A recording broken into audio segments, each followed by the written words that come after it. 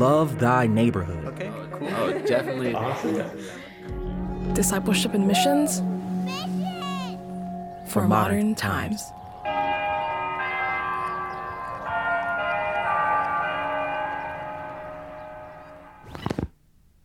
Things like that I wouldn't have been able to do because I wouldn't be able to justify spending time every week just to go hang out with a friend because it wasn't efficient. Didn't seem like grown up. It seemed like a waste of time.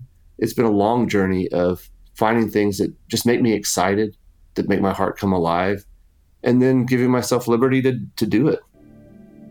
This is a show about self-discovery.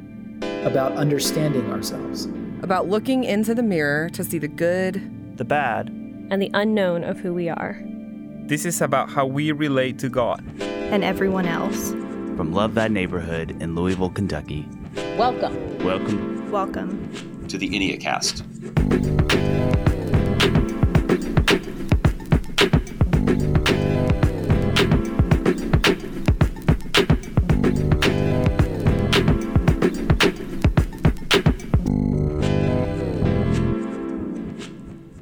Hey, welcome to the Enneacast. I'm Jesse Eubanks. And I'm Lindsey Lewis. Every episode, we walk you through the Enneagram and help you build better relationships. Today, we are continuing our series on the 9 desires. If you haven't already, please listen to episode 85 with Kurt Thompson to hear some of the foundation that we built around exploring our desire. We're going to finish this series the same way we have started every episode with these 2 foundational ideas. Number 1, God created humans to desire. It's wonderful. And number 2, our desires are drawn toward what we find beautiful. So in this episode, we are going to focus on the desire to be at peace, for wholeness, to really experience, I would say, to experience shalom, that sense of everything internally is just as it should be, and everything externally is just as it should be, and I am experiencing incredible contentment. Right. It might not be as obvious for this specific desire, but this desire for peace is closely tied to the desire for justice and freedom. I'm searching for a way of life where I can quietly live by my convictions, where I'm not controlled or in conflict with others or myself. So if you find this to be one of your driving desires, you may be a type 9 or a member of the gut triad. Yeah, and I think that it's worth saying, like, at some level, I don't think that all of us just sort of want conflict all the time. Like, we are looking for a world in which all is as it should be. Right. And so when we talk about this desire for freedom, we are saying, like, that somehow in the mystery of the world, there's a sense of each person is able to live by their own convictions, but we're also not at conflict with each other all the time. Right. There's harmony that exists between us. Yes, it's the desire for the outcome of what freedom and justice bring. Yes. Although often the attaining of freedom and justice implies a sense of conflict. Yeah. So when it comes to the desire to be at peace, we actually have 3 paths that we can take. We're going to take a look at what happens when it's exaggerated, what happens when it's diminished, and what happens when it's healthy. So first, let's take a look at what happens when the desire to be at peace becomes exaggerated. So when somebody is just like, they cannot be disturbed by anything, it's like, Zen master. It's just like, I want to be left alone and be, in my own Zen-like world. Yes. Well, when this desire is distorted, it fuels the false self. So we take this good desire to be at peace, but we settle for comfort, a lack of conflict. Because, it's much easier to grab a little comfort throughout your day than to truly be at peace. So then we fall asleep to our own desires and our own values to keep everyone appeased. We use food, media, or actual sleep to soothe any discomfort that we have within ourselves. And this slumber leads us straight into the vice of sloth or indolence. And that's an avoidance of any meaningful effort, always finding a path of least resistance. Yeah, and that path of least resistance is quite an addictive, thing, because you'll see this when folks sort of really prize peace above peace at the expense of everything else. Yeah. What ends up happening is that they really do. They become allergic to conflict. There are key moments in life where spouses, children, friends, parents need that person to really show up. Yeah. And they are unwilling to do it because it either feels overwhelming or because they feel like I can't tolerate, all that's going on in the room. And so they sort of end up in this space of just vagueness where it's like this desire for peace becomes sort of like an emotional pursuit, and it becomes one where the only way to get it is to never be specific. Always just sort of be vague and broad and appeasing and easygoing. And it's because that person is so committed to maintaining their own sense of internal peace that they are unwilling to step into situations that are their responsibility to step into. And I think you say unwilling, and I think that's true. I also think because 9s are doing this sleepwalking and they're so self-forgetting, even when they want to wake up, they don't know how. Like they've gotten so far in their journey that they're so asleep that even when they start to realize this isn't serving me, this is not actually getting me, I actually do have some other desires, vaguely, but I can't even shake myself awake. And that's part of the journey. Sure. So we're like, if we can prevent you from getting there, your journey will be easier. Yeah, and because it is true. Like all of us know how to be a me the only way we know how to be a me. Yeah. And so for 9s, even if you're reaching, 9s or any other type, if you have a lot of this desire to be at peace and it's preeminent, it's tricky. It's just, it can be really hard to figure out, how do I do things different than the way I'm doing things? Yeah. So whenever I'm thinking of this exaggerated, peaceful numbingness, I think of all the verses that are like, wake up, And so Ephesians 5 says, wake up, sleeper, rise from the dead, and Christ will shine on you. Be careful then how you live, not as unwise, but as wise, making the most of every opportunity because the days are evil. So I especially love the making the most of every opportunity. It's like, here's how. Like, here's how not to fall asleep. Make the most of every opportunity.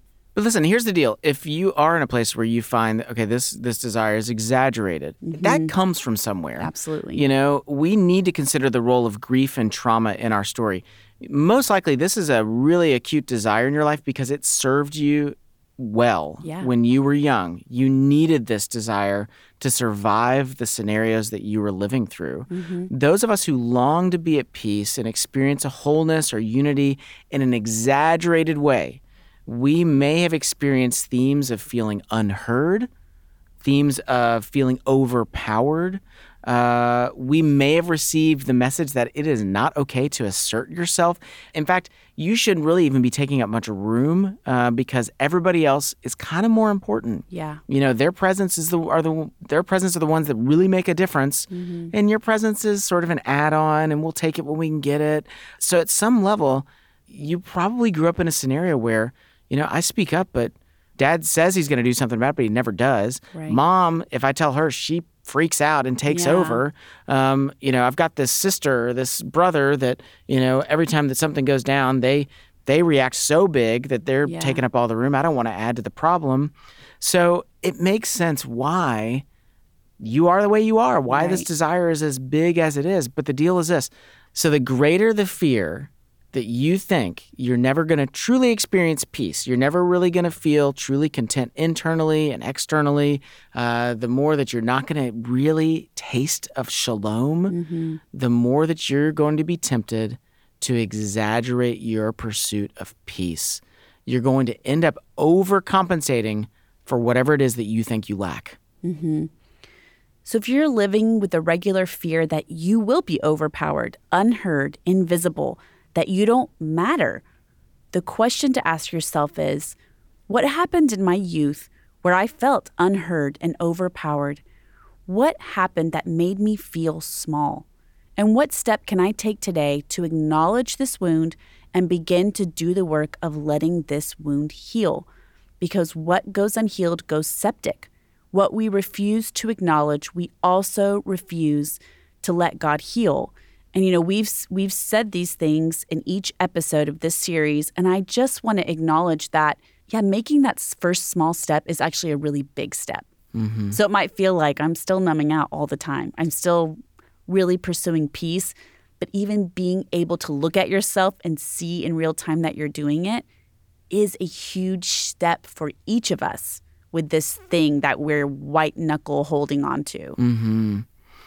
Okay, so that's what it looks like when this thing goes out of control. And again, we want to say the pursuit of peace is a very good thing. Yes. Jesus is the Prince of Peace, okay? He's about peace. So don't hear us say that, we shouldn't care about peace and we should only be cool with conflict all the time. That is not what we're saying. What we're talking about is the danger of what happens when that desire for peace just takes over everything. Yes. That you make everything in your life bow to that particular desire. Mm-hmm. That is a problem, and it has consequences. And I'm sure if you look around your life, that there are people who've tried to communicate that has had consequences. Yeah. So that's what it looks like when it's exaggerated. Let's talk about what it looks like when it is diminished. So what happens when it is offline? Do not care. I'll bring all the conflict and all the drama into the room. There's no equanimity. I could care less. What's going on here? Well, when any desire becomes exaggerated, it demands that all the other desires either serve it or be slain by it. So that's when we see are these other desires go offline. They're diminished because there's something else that's really big and taking all the oxygen in the room. Mm-hmm. So you'll see this occasionally with folks, like where there's just not a lot of this desire in their life. Right. Sort of everywhere they go, they just bring sort of intensity and drama and reactivity, and they're not very thoughtful with their words. They don't particularly care if those words push people away. Are you talking about Twitter? I'm not. Yes, exactly. Yeah, not a lot of non-energy is valued on Twitter. If that is going on with you, you do have to ask yourself, why do I not care about these things? Yeah. Why does the pursuit of peace, why is it not valuable to me? Why am I not even wanting to sit down and experience sort of an internal tranquil contentment? And the truth is that it's probably because some other stuff is going on. Yeah. Like there's some sense in which you think if you pursue peace, that it's either, then I can't fight for what I need to fight for. Yeah. Well, then if I behave that way, then people just walk all over you. Yeah, you won't be safe. Yeah, exactly. People will walk all over you. So if you find in yourself that you just don't really want much peace, you're not pursuing it, you don't really care about accepting other people as they are, ask yourself, what competing desire do you have that feels threatened by this one? Right. And I would even say the dangers of having diminished desire for peace are just as great, if not greater, than the exaggerated desire for peace. And I think we are seeing that in our culture right now, that we don't have a lot of loud voices saying, let's think about all sides. Let's calmly listen to one another and think about the valid points that the other person is expressing, even though I disagree with them wholeheartedly. We're not seeing, and I think it is going on behind the scenes, but we're not seeing on this, global scale, this desire for peace and unity. And I think that's a call to nines as don't go hide because it's exaggerated and now you feel shame. Like, no, we need you. Like, now is your time to shine. We need some diplomacy. Yeah. And this desire for peace, in part, is a commitment to diplomacy. It's I'm not going to vilify everybody that disagrees with me. Right. I'm going to look for some common ground. I'm also going to have the courage to say, Yes. I have convictions, and we don't agree on X, Y, Z. And sometimes that does mean we need to go battle against some things. But in the same way that if we're always choosing peace, that's a problem. If we're always choosing drama and conflict, also a very significant problem. Yeah. So ask yourself, what's the desire that feels threatened? Yeah. So finally, let's talk about what the desire to be at peace looks like when it's healthy. Yeah, let's actually give some folks some good news here. Let's give them some encouragement. So Jesus tells us that our chief desire, the desire to lead all others, should be to love God and love other people as we love ourselves. Yeah. So it is truly for us to let go of a lesser desire, or for us to put a lesser desire in its place, we have to fall in love with a greater desire. And so this greater desire ends up permeating us in a way that we then begin to live out of our true selves hidden in Christ with God. When this is at work, we find that the desire for peace goes back into its appropriate place. So it actually ends up revealing something that could be surprising for a lot of folks that have a lot of this desire, which is they matter. Their presence matters. They begin to recognize that their agency, that their convictions, their involvement, they have the ability to steer outcomes. They have the ability to influence lives. They have been created with purpose. They've been created with value. You will be able to receive comfort from God. So it's not just comfort in the form of path of least resistance, but it becomes a peace that passes all understanding. It becomes something that is supernatural. And then you're able to go out and you're able to use your gifts of seeing all sides, of being diplomatic, of being a great mediator to engage people in a world of conflict. How can we bring opposing people together into conversations where hopefully it leads to healthy outcomes? Right. And whenever we have this reliance on Christ for our true comfort, for a deep assurance in who we are and that we matter, we're able to move from sloth to exertion, engaging life wholeheartedly. And once you're living in that wholehearted place, you're able to consistently do the next right thing and take prioritized steps of action. And that's a real key, because when we have a good desire for peace and it's in its appropriate place, we move from this thing where when it's exaggerated, we sort of live in vagueness because we just want the emotional experience of peace. And we actually go to, well, I want the emotional experience of peace, but I also want actual peace in the real world, which means I got to step into some things. And we move out of vagueness and into literally making lists, doing lists. We prioritize things. We focus on the things that matter. You would try to not get distracted by the things that are inconsequential as much. And so we move into a place of increasing clarity and out of a place of just sort of perpetual fog.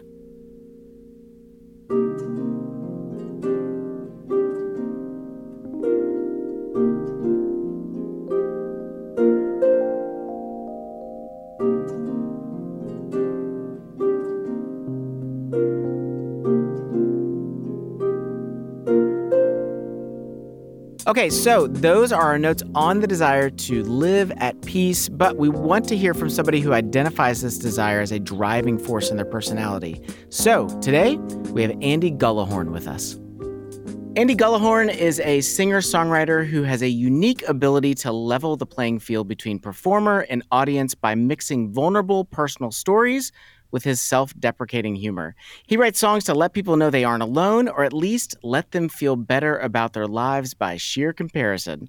He spends his time playing concerts and house shows across the country, writing for other artists, and providing his 3 kids with plenty of stories to tell their counselors in 20 years.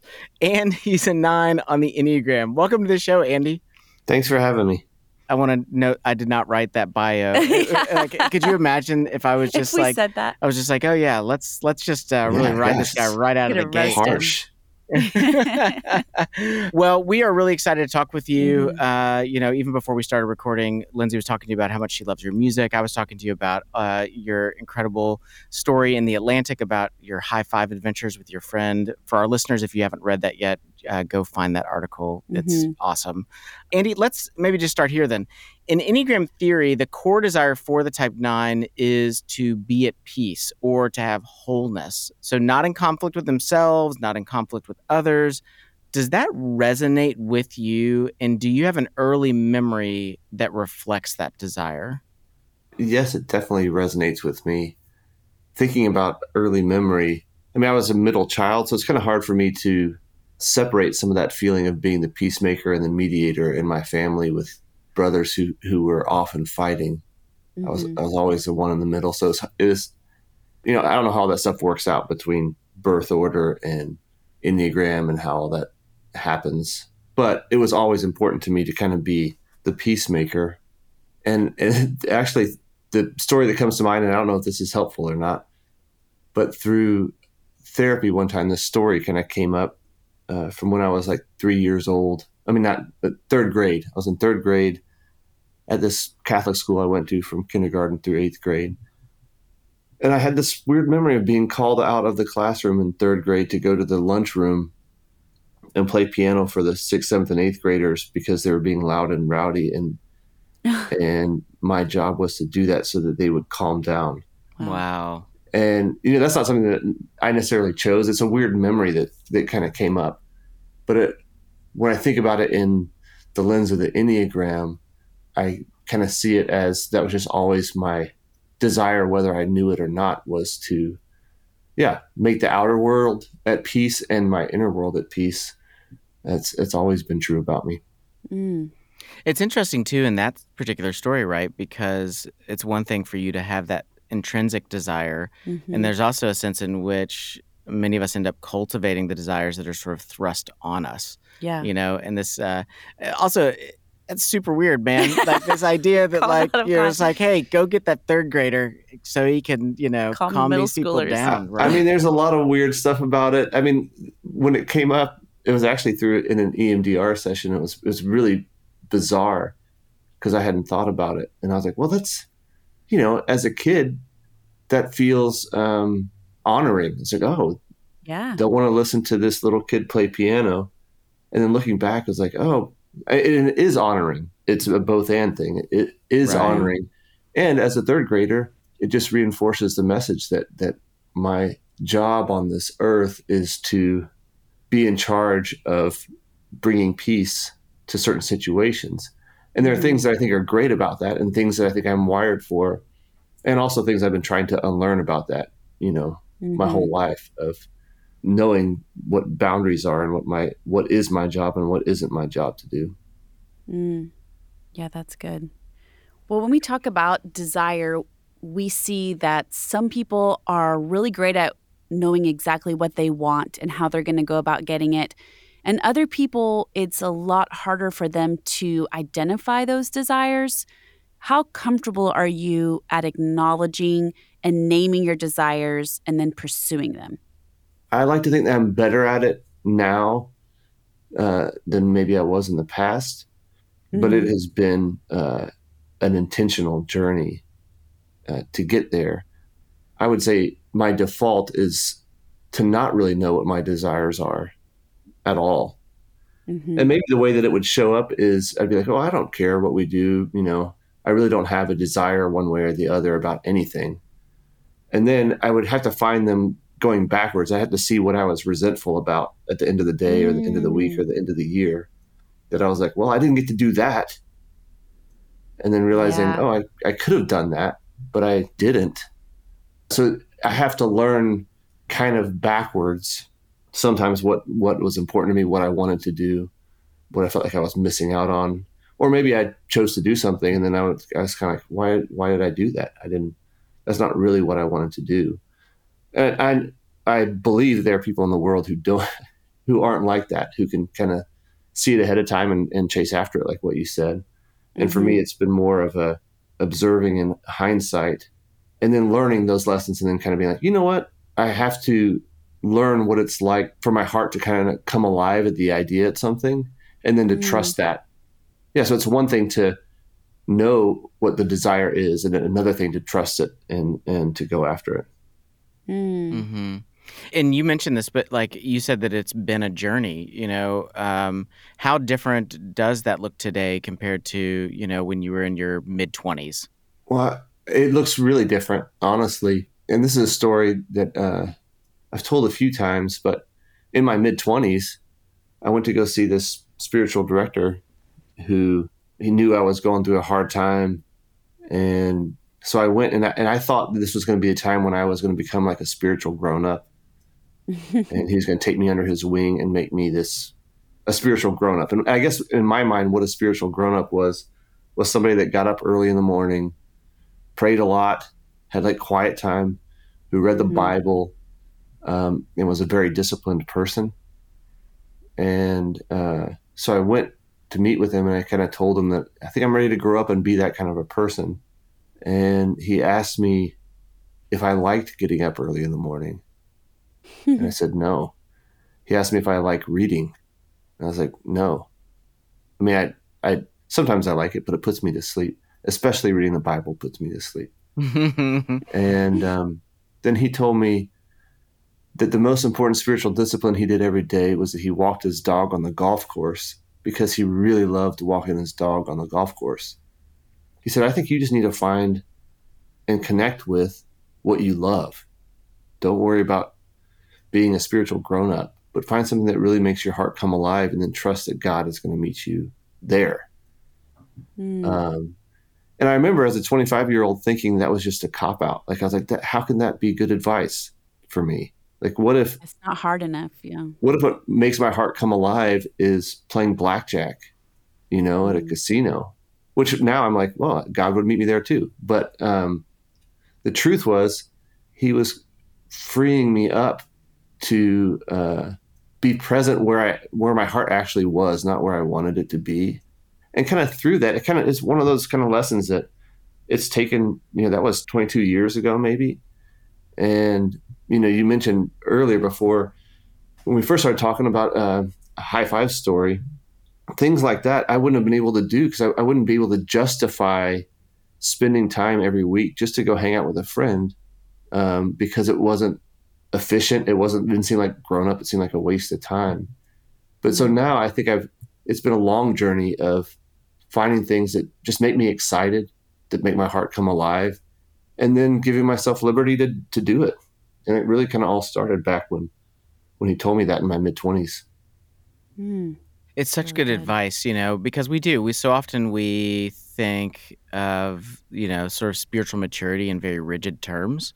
It's very prescriptive. Like it looks just like this, and it has such like a low bar of trust for God, to be at work in other ways, and this idea of, your heart comes alive in certain contexts and your body feels energized and that there are moments in which like that is evidence of the Lord at work, and to love those things and to love the life the Lord's given you is also spiritually mature.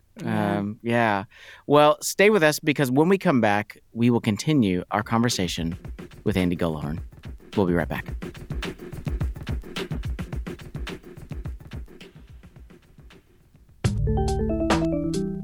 Here at LTN, we're all about helping people build better relationships. And we've actually created a brand new way to do that with our Say More conversation cards. Say More is a deck of 100 questions to kickstart engaging discussions. So there's silly things like, which famous cartoon character are you most like? And there's also serious things like, what has been your hardest goodbye in life? You can use our Say More cards with your family, your friends, on a date, at the office. My family and I have been using them at the dinner table, and I've learned things about my kids that I truly never knew before.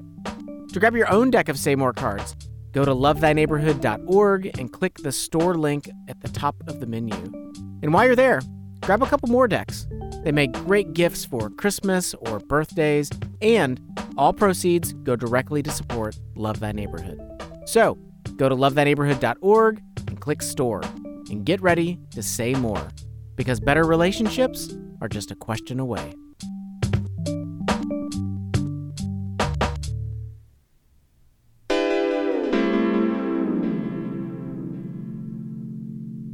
Welcome back to the Andycast. Jesse Eubanks. Lindsey Lewis. So we've been talking with singer-songwriter Andy Gullahorn. Andy, let's continue our conversation about just the role of peace, the role that has played in your life, and the role of desires. Do you find it difficult to tell the difference between being at true peace and being comfortable? Does the feeling that you're comfortable, or even at times maybe even numb, does that often sort of convince you like, oh, I'm at peace right now? Mm-hmm. I think it's definitely hard to tell the difference. I remember hearing maybe Suzanne Stabile told me that it was like, we desire peace and we'll settle for sleep or just feeling numb. Yeah, sometimes I think in the moment, it can be really hard to tell the difference between the two. Following it, there's a kind of lasting fulfillment when there's actually peace and it's not just anesthetizing. That's also part of, my lifelong journey is discerning where I am falling asleep to something or just checking out, dissociating, so I don't have to acknowledge the conflict that's around me. And I'm still on that journey. Yeah, I mean, I would imagine that the tension between there's all this conflict in the room or this conflict in the world, and I want to be a healing agent, and I could see where that would also, it would become confusing where the choice of the sort of the path of least resistance, like that feels like at times maybe like, well, I'm going that direction to sort of bring the tension down. And then as, you talked about this before the break, like, waking up later and realizing like, oh, I'm actually really resentful about some of the decisions that I didn't make, because of that path of least resistance temptation. Does that feel accurate? Yeah, it does. And I'll find there are also some situations, I don't know if it's like getting into wing stuff. I'm not, I had 2 1s for parents. So I definitely lean in that direction on a wing side in the Enneagram. But I feel like my 8 wing will come out. There are times where where I feel awake to the conflict and I'm not afraid to step into it. But I would say I would do it. Maybe all 9s do it this way. I'm not sure. I'm not afraid to step into conflict when I feel like doing that is the best way to bring about peace, or maybe the fastest way to end the conflict. Like, yeah, that's always the goal underneath it, is to have the calm waters. Yeah. So we talked about, for all 9s, I think the temptation is that falling asleep, either literally going to bed, right, or that, sleepwalking through their entire life. So, you're a little further down the journey. So what words of advice would you offer to other type 9s who are trying to figure out how to wake up? What does it look like to be awake, for a 9? That's a great question. I don't know that I have a super defined answer other than to say I don't think it's possible to do that alone. If I'm trying to learn that and see where I'm doing that, I just can't see it myself. So I have to be in consistent community with people who can help me see it. I think that's the most important thing for me. Yeah. Enneagram work or any kind of work like that is really important. I just think it's only so helpful on your own.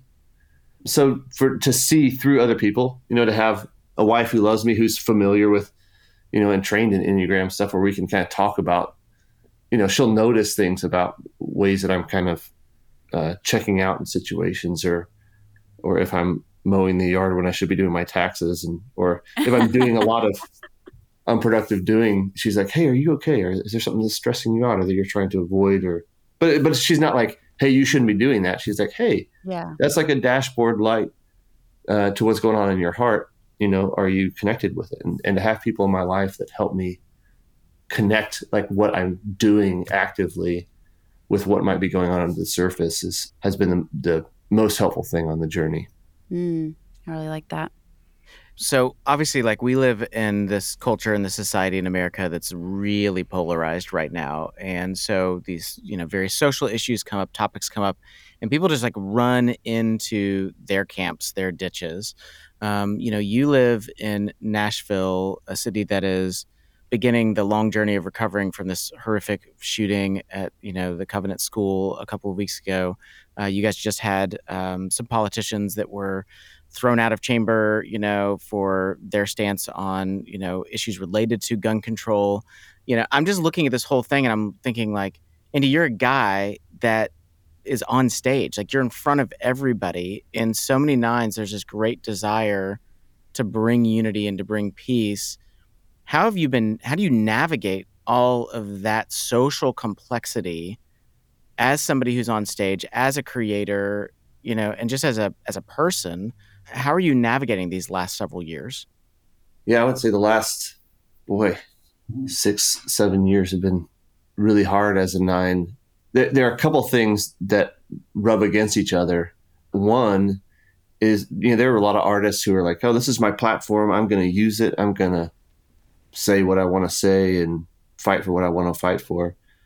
I'm not necessarily that kind of an artist. Some of that you could tie to the 9 thing. It's like, you could get to the shadow side of not believing that my presence matters. right? As a 9, that extends to everything. Like, I don't know that my voice matters. I mean, I do in a sense. Like I feel, I know that what I do matters in the world, but kind of a healthy side of that.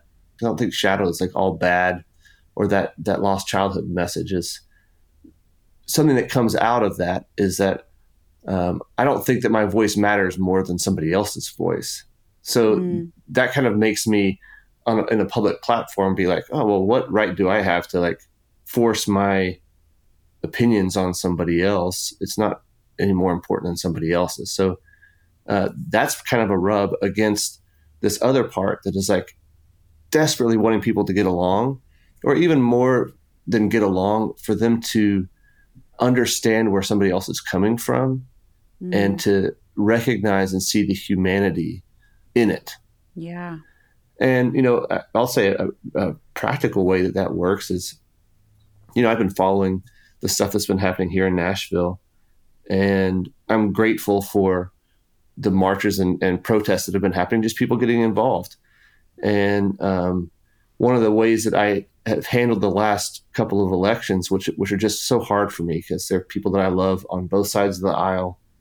And when there's language that's kind of demonizing the other side, I'm kind of like, I get it, but that's like a human on the other side. And that happens too with the shooters, people who, I'm kind of like, yes, they've done a horrible thing. And if I can't see the humanity in the person who enacted this violence on my community, then I'm going to have a hard time moving forward.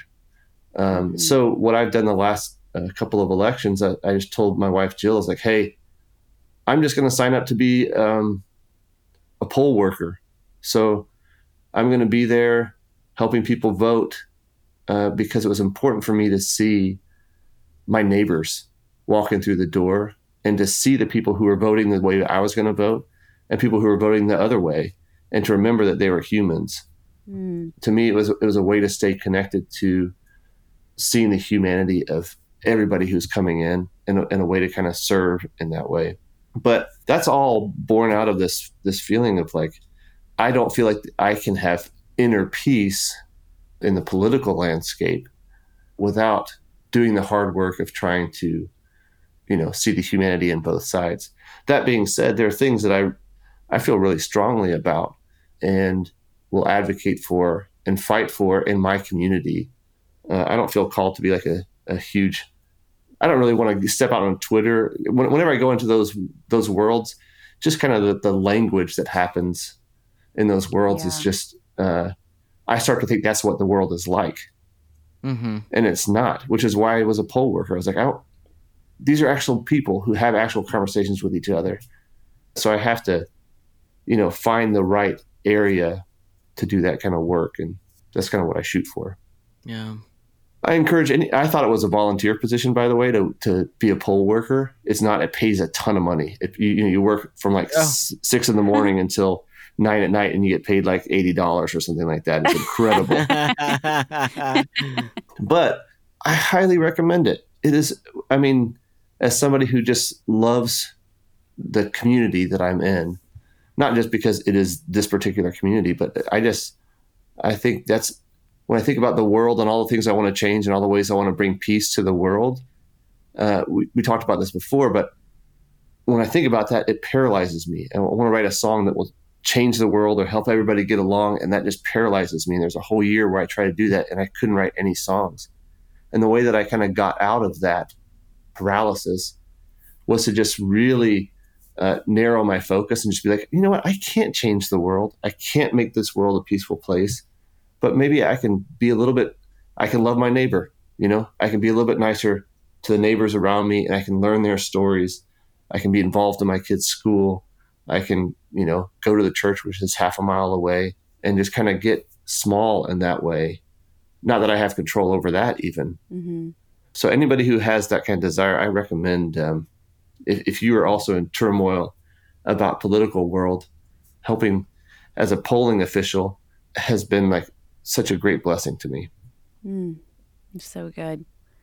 Well, one thing that we're exploring this series is this idea that desire always moves towards beauty. And you've already exemplified that in a lot of ways. But how do you see your desires pulling you toward beauty? You know, what is kind of that ultimate beautiful image to you? The word that comes to mind is connection. That's what it feels like to me. Mm-hmm. It feels like the desire is pulling me closer. Maybe the desire is actually for connection. But when that happens, yeah, the beauty is just that feeling of being connected to me. And knowing, for example, on Easter, we used to have all our neighbors over for a big Easter egg hunt with all the little kids. And now our kids are grown. We have one still in high school, and we were playing a show Saturday night. So it was a busy weekend. And we got home from church on Easter Sunday, and my wife was like, "Do you miss having the big Easter potluck?" And I was like, "I really do, kind of." But at the last minute, I was like, "You know what? I'm just gonna send a text to a couple of neighbors and say, hey, you want to come over at 5 o'clock to this creek in our backyard?" And we used to have this. We get rubber duckies and have duck races down the creek at the end of the egg hunt. And I was like, "Hey, let's just have a duck race at 5 p.m. Anybody wants to come over?" And so 20 people came over, and there's some little kids there, and it was just like a complete waste of time, just totally stupid. I way overdid it. I had like 4 heats of duck races, and then we had a championship marathon race from far down in the creek. And like the high five, it is just, there's no real good reason to do it other than just enjoying it. And that feeling of being connected with the neighbors and to see the kids happy, and just to be like, hey, we just did something for the fun of it. To me, that's beautiful. And I'd be happy doing that the rest of my life. Not particularly duck races, although maybe I'd be fine. Yeah. So what I hear in that story is a really full circle moment from what you shared at the beginning with the spiritual director, telling you, do you like getting up early? No. What do you like to do? Well, you like doing high fives and you like duck races. And I think in the Behold the Lamb, you talked about the Christmas tree bonfire thing, like that you like hunt down everybody's old Christmas trees and burn them like for a big shindig. And it sounds to me like you are finding those golf course moments of this is just for joy, and being able to say, actually, that's so beautiful. Like it glorifies God. He's there with you because it's such a fulfilling moment for you. Yeah. And it could be argued that I do too much of that stuff now. Maybe I've taken that too liberally and I should be doing more work. But the truth is, I don't, I'm sure I could be more efficient at work, but it hasn't hurt me. Those kinds of things have just been so generative, both for songs and for community. And they, all those things that seem like a waste of time, they weave themselves into like what it is that I actually do for a living. And it just makes it better, even though that wasn't the intention. Yeah, that's good. So Jesus tells us that our chief desire should be relational, loving God and loving other people as we love ourselves. How does this reshape the desire to be at peace? What influence does that chief desire of loving God and loving other people as we love ourselves, how does that influence the desire for peace? In my mind, and I've kind of tied these things together in ways I wasn't necessarily intending, but in the conversation about peace, I think I've mentioned a couple times that a component of that is, in addition to seeing both sides of the equation, to see the humanity in my friend and my neighbor and in my enemy, or my quote enemy. And I kind of think, like, for me, that's what brings me peace. Like when I can feel, because if I can see the humanity in somebody that I disagree with and I feel connected with them, and then I can try to understand their story, even if I disagree with it. But to me, that fits in. I'm sure it's not perfect, but that fits in with my call to love my neighbor and to love God. I think I love God by loving my neighbor that way, by loving the God that is inside the girl who shot the people at Covenant School. And that's hard to do sometimes. But it's kind of the way my heart is bent. Yeah.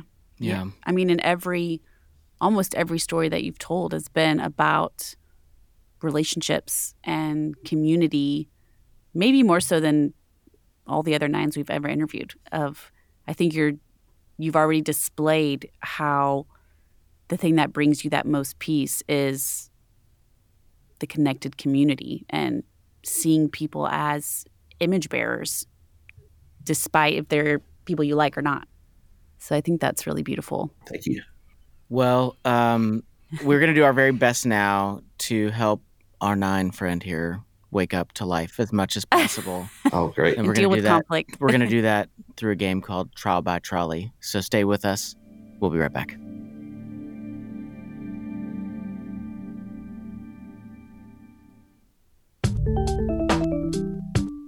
Here at LTN, we believe that in order to be loved, you must be known.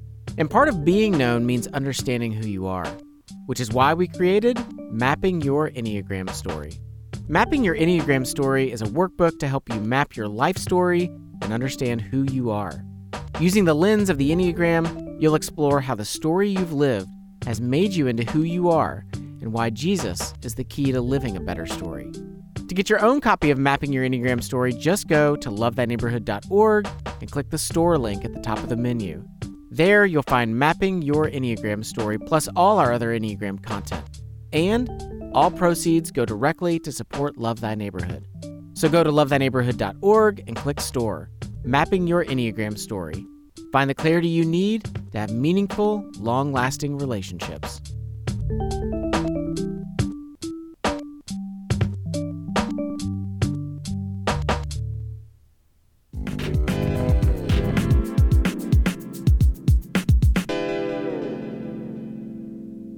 Hey, welcome back to the Enneacast. Jesse Eubanks. Lindsey Lewis. And now it's time for Trial by Trolley.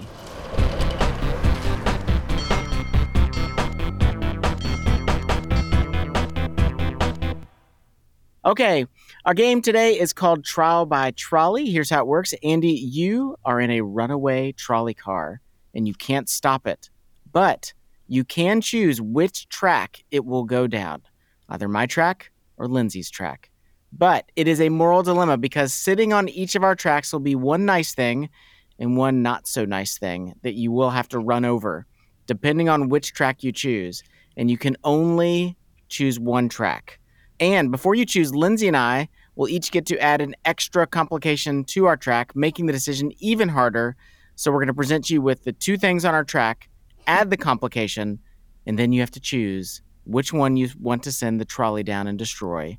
Whichever track you choose, that person gets a point. But the goal is to have as few points as possible. So we're trying to get you not to choose our track. We will play 3 rounds, and whoever has the least points at the end wins. Are you both ready to play this ridiculous game? This sounds like you invite a 9 on your podcast. And you're like, hey, let's play this game where you have to make decisions. This is the worst thing in the entire world. Yeah. Yeah. The real fun one was back when Russell Moore was the head of the Ethics and Religious Liberty Commission, and we played this with him. We put him in a series of moral dilemmas. I'll take whatever Russell said. It's fine. Yeah. I'll take one of what he said. Okay, Lindsey, you can go first. All right. Round 1. On my track is your dad. And he is saying, son, I'm so proud of you.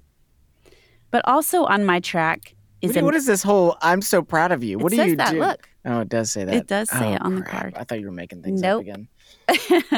And also on my track is a mean, poop-throwing monkey. Okay. So the dad and the poop-throwing monkey. Okay. Yeah. All right, Jesse, go ahead. Okay. So on my track is a bunch of nuns having fun together. So they're just frolicking, enjoying themselves. But there's also a horrifying reverse mermaid. Ooh. So the top half is a fish, the bottom half is a human. Yeah. So reverse mermaid. And Lindsey, go ahead and throw your complication in. So the complication on mine is that even if you do choose my track and you try to kill the mean poop-throwing monkey, he's actually just one of 329 identical clones. Holy smokes. Of himself. So you would only be making a very small dent in the problem. Okay. Wow. Okay, or mine, a bunch of nuns having fun and a horrifying reverse mermaid, but the nuns are also walking your dog. So your dog would go as well. So which track are you going to run over? And like running over, I like kill all these people. They're all dead. They're dead. They're gone. Okay, so here's what I think. I don't have a dog.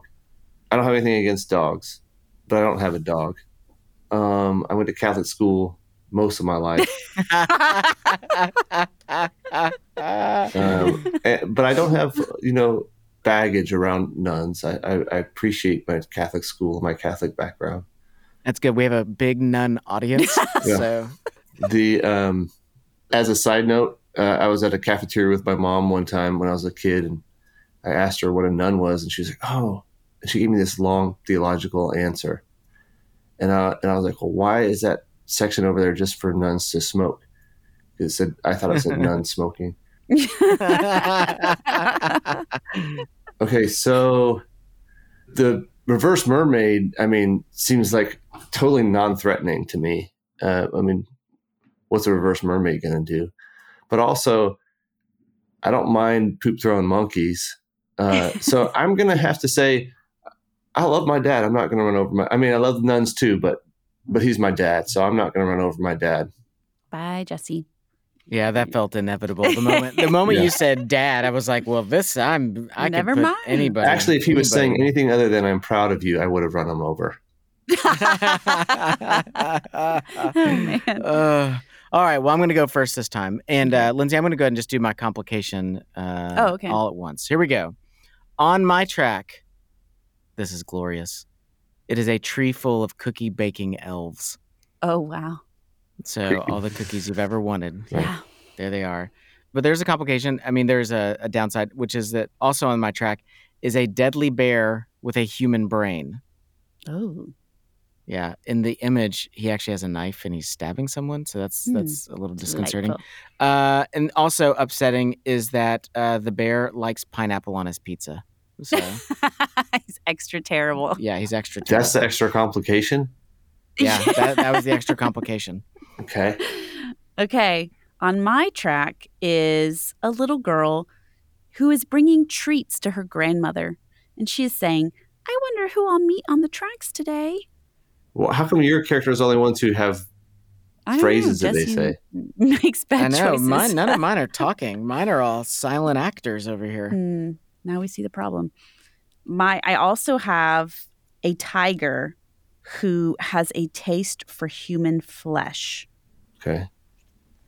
But the complication is the tiger is also madly in love with you. So Well, that's weird. maybe he wouldn't eat you. That's a weird one. Or maybe you will, especially try to eat me. Especially, I don't know. All right, so which track are you Cookies running down? Or Okay, children. for Oh my a number of gosh. reasons. I've got nothing against pineapple on pizza. That's fine. I know the bear has a human brain. Maybe I could rationalize with the bear. Oh, yeah. And I think the little girl's grandmother probably should not be having treats at this time of the day. So I think the granddaughter is probably trying to do something A little shady. mean and shady. So I would say, let's take out the little girl. Oh, my God. I am so happy. I did not see that coming, I did and I'm not see that glad coming for it. either. I couldn't even remember what the first part, the first part of the track with the bear with the human brain. Who else was I not running over? Cookies. You saved Oh, yeah, all the the elves. cookies. The Oh, I love that elves, make yeah. cookies. I just wanted to hear what the third round was. I knew that if I Yeah. I Yeah, just want to see? extend the game. Oh, yeah. That was So good. he just That was good. wants I to- appreciate that. That's good. I like that all sides thing. That was good. Yeah, I don't appreciate it quite Right, as much. right. Okay, Lindsey, go. Okay, on my track is a billionaire about to donate his entire fortune to the charity of your choice. Okay. There is also a Kraken, which I didn't know what that was, but it looks like an angry octopus, attacking a seaside village. But the complication is, I don't know which one this applies to. I guess it's the Kraken, only speaks in emojis. Can the billionaire only speak in emojis? That'd be awesome. Maybe. They Okay. both only speak in emojis, yeah. Okay, on my track is a happy three-legged dog. He doesn't care about dogs. He might. I do care about dogs. I just don't have He one. doesn't own a dog. He's not heartless. And he's a happy three-legged. You ever seen a good Yes, three? yes. Okay, keep going. Adorable.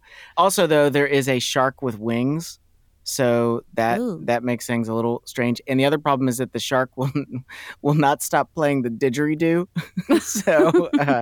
So on mine, a happy three-legged dog, a shark with wings, and the shark will not stop playing the didgeridoo. Just think about how many dogs he could save with the billionaire who was going to donate their entire fortune.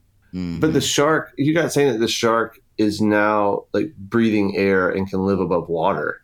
I mean, he has wings, but he probably still has to like fly down into the water. I guess it'd be hard to play didgeridoo underwater. Yeah, it might be complicated, but It sounds like he's evolved to be able to fly and thus breathe while flying. That would make more sense. He probably defies the laws of reality in general. So yeah, now this is all making sense. Yeah, you're right. Okay. I would, just to be a little on the heartless side. Oh, no.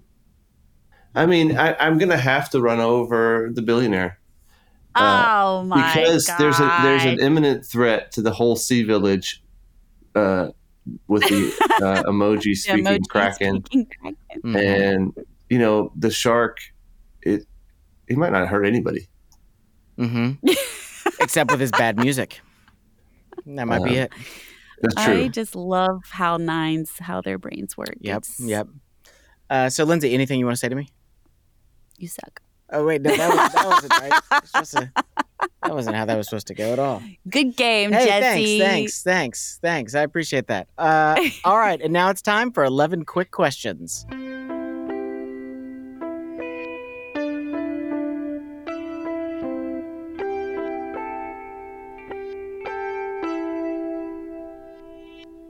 So, Andy, we're going to ask you 11 questions. You can answer with one word, one phrase, or one sentence. Okay, number 1. Where is a place you feel relaxed? Laity Lodge in Central Texas. Love it. What is a food that you hate? Olives. What stirs up joy? Community. What stirs up sadness? Loss. What is the last book you read and enjoyed? Ooh, I forgot the name of it now. Bono's autobiography. What is the last book you read and did not enjoy? Oh, that's hard because if I don't enjoy it, I just stop reading it. Okay, so what's a book you started and you're like, not my thing, and you moved on? I will not say the name of a book, but there's a book that I read with my oldest son when he was 12 about how to bring up. It's not Dobson, raising Christian boys or whatever it is, but it's similar to that. And it was a bunch of baloney. Mm-hmm. That's all I'll say. If you can own an unusual pet, what would it be? Owl. What is your coffee shop order? I am not a coffee drinker, so it would be a chai latte. My man. He has so much in common with Drew. It's amazing. My husband is named Drew, and he's a 9, and you guys have a lot in common. He's probably pretty cool. He's amazing. What is one personal vice that you would like to get rid of? Checking my phone. What is the one thing you would convince the world of if you could? There's so many ways to go. That's not my answer. That will probably be my legacy. There's so many ways to go. I'm going to stray away from all the serious talk we've already had and just say that badminton is the most fun sport to play. That's good. And what is one current desire that you have? For my kids to grow into adults that know how to have fun. It's beautiful. Well, Andy, this has been awesome. Thank you so much for joining us and for just letting us into your inner world, into your life, and into just your journey. And I know it's going to be a gift to all of our listeners. So thank you so much. Mm-hmm. Yes, thank you so much. Thank you. If you've benefited at all from this podcast, please help us out by leaving a review wherever it is that you listen to podcasts. Your review will help other people discover our show.